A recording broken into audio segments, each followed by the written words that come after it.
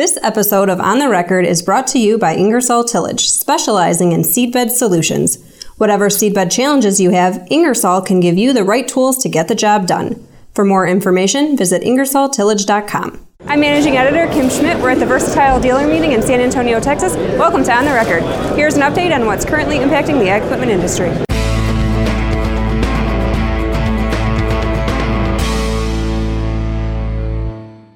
Interest rates are expected to rise throughout 2018, and a majority of farm equipment dealers believe it will affect their equipment sales. Consensus among most ag lenders is that we'll see 3 rate hikes this year. That will increase interest rates by just under 1%. Dealers were surveyed during the first week of February and were asked, would a modest interest rate increase affect your customers' equipment purchasing decisions? Of all the dealers responding to the survey, 64% indicated that higher interest rates would negatively affect farmers' decisions to purchase new or upgraded equipment this year. Some 26% said they didn't think higher rates would be a determining factor, and 10% said they didn't know. By equipment brand, John Deere dealers had the biggest concern about higher rates, with 78% indicating they would have a negative impact on their customers' decision-making in the year ahead. This week's dealers on the move include Service Equipment, RDO Equipment, and Ag Power. John Deere dealer Service Equipment announced it's selling its construction equipment dealership group in Alberta to Kalman Equipment. 4 store locations are involved in the transaction. Another John Deere dealer, RDO Equipment, has acquired Evergreen Implement, adding 7 locations in Washington. AgPro, a Deere dealer with stores in Missouri, Texas, and Arkansas, has acquired Horizon Equipment in Easton, Missouri. Now here's Jack Zemlicka with the latest from the Technology Corner.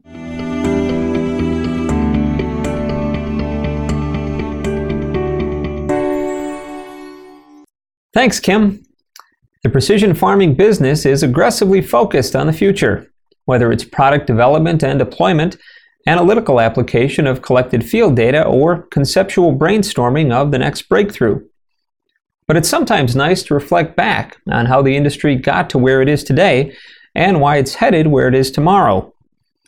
Ag Equipment Intelligence's sister publication, No-Till Farmer, recently completed crunching the numbers on its 2018 Operational Practices Benchmark Study, its 10th annual report.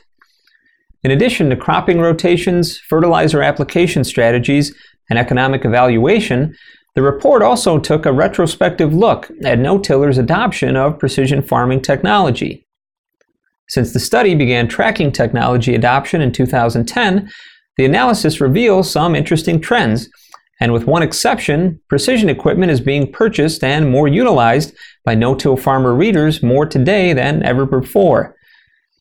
A few noteworthy increases include a 21% jump in no-tillers who use tractor auto-steer systems, the highest adoption increase, along with a 15% increase in use of field mapping and a 10% jump in use of satellite imagery. Adoption of variable rate seeding jumped 13%, while variable rate fertilizing increased 7%. The only area of precision adoption to see a decline during the last decade was use of light bars for guidance, falling 4%. Back to you, Kim. Thanks, Jack. No-till farmers report that despite rising expenses last year, they were able to make some money. Of the 497 no-tillers from 26 states who responded to No-Till Farmers' recent survey, 68% say they were profitable. This was down by about 2% compared to a year earlier. Compared to 2014, though, it was down by 13% when 81% of no-tillers said they made a profit. On average, the growers netted out nearly $52,000 last year. This is up from $46,300 in 2016, but down roughly 40% compared to crop year 2014, when they reported average net income slightly over $73,000. The percentage of farmers who have purchased or plan to purchase farm equipment in 2018 is nearly identical to that in 2017. But it's up nearly 12% compared to 2016. No distinction was made between new and used equipment. Overall, about 9% of farmers have acquired or plan to acquire a tractor for 2018. 7.5% have plans for a combine, and 7.1% have or intend to purchase a planter. In case you missed it, John Deere reported its first quarter earnings on February 16. Net sales and revenues were $6.9 billion, up 23% versus the first quarter of 2017. Ag and Turf net sales were $4.2 billion, an 18% improvement versus the first quarter of 2017. Deere's outlook for 2018 is for U.S. and Canada retail sales to be up about 10%. Previously, the company was forecasting sales to be up between 5 and 10%. For the EU 28, Deere forecasts sales to be up about 5%, in line with its previous forecast. South America ag sales are expected to be flat to up 5%, and Asia ag is forecasted at flat. According to Ag Equipment Intelligence's latest Dealer Sentiments and Business Conditions survey, Deere dealers are the most optimistic dealer group, forecasting 2018 sales to be up 4%. In recent years, commercial and consumer equipment sales levels have been strong, and according to Rural Lifestyle Dealers' most recent Dealer Trends and Outlook survey, North American dealers expect that trend to continue in the year ahead. Nearly two-thirds of dealers polled forecast sales growth of 2% or more during 2018. This compares with 49% of dealers who expected higher sales levels a year ago. Here's Rural Lifestyle Dealers Managing Editor Lynn Wolf with some more details on what Rural Lifestyle Dealers are saying about the year ahead. Thanks, Kim. Yes, dealers are very optimistic about the year ahead. Overall, nearly 92% of dealers expect 2018 to be as good as or better than 2017, up from 84% in last year's survey. Forecasts are also good for aftermarket revenues. More than 63% of dealers expect aftermarket revenue to grow 2% or more. That compares with about 52% who expected that growth in 2017. Overall, more than 95% of dealers expect aftermarket revenues to be as good as or better than 2017, compared to 90% in last year's survey. What's driving that growth in terms of product categories? Zero-turn mowers top the list of 26 categories in the survey in terms of unit sales growth. About 77% of dealers expect increases of 2% or more this year. Tractors less than 40 horsepower ranked second, utility vehicles ranked third, rotary cutters ranked fourth, and front-end loaders ranked fifth in the rankings. Dealers also shared how they expect to expand their lineups, with the top 5 categories being utility vehicles, tractors less than 40 horsepower, zero-turn mowers, skid steer loaders, and tractors 40 to 100 horsepower.